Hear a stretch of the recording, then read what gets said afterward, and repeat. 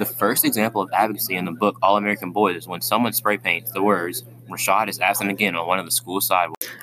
Later on in the story, a march is planned for Rashad's cause and to support him through his situation that he's had to deal with after the incident at Jerry's.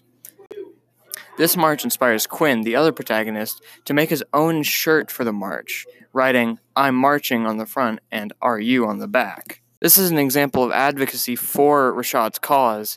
Even though Quinn is white, he understands the meaning behind the march and why he should go. The marching mentioned on Quinn's shirt is advocating for the protest they've been planning. The protest itself is a few days after he wears this shirt to school, and after the media coverage has gone over everything.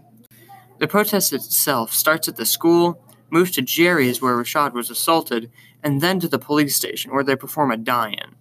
A die-in is basically where they all just lay down, limp on the ground. Once the die-in is in effect, Spoonie reads off the names of other victims of police brutality.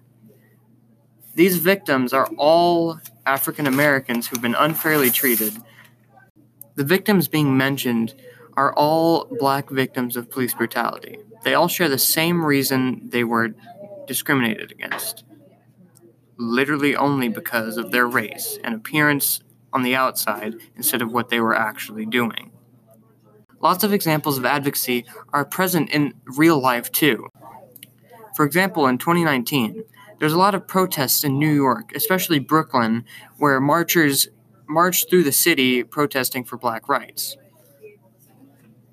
Discrimination still happens every day in our world. If you see someone being discriminated against, stand up for them. There are lots of things you can do to advocate for people's rights.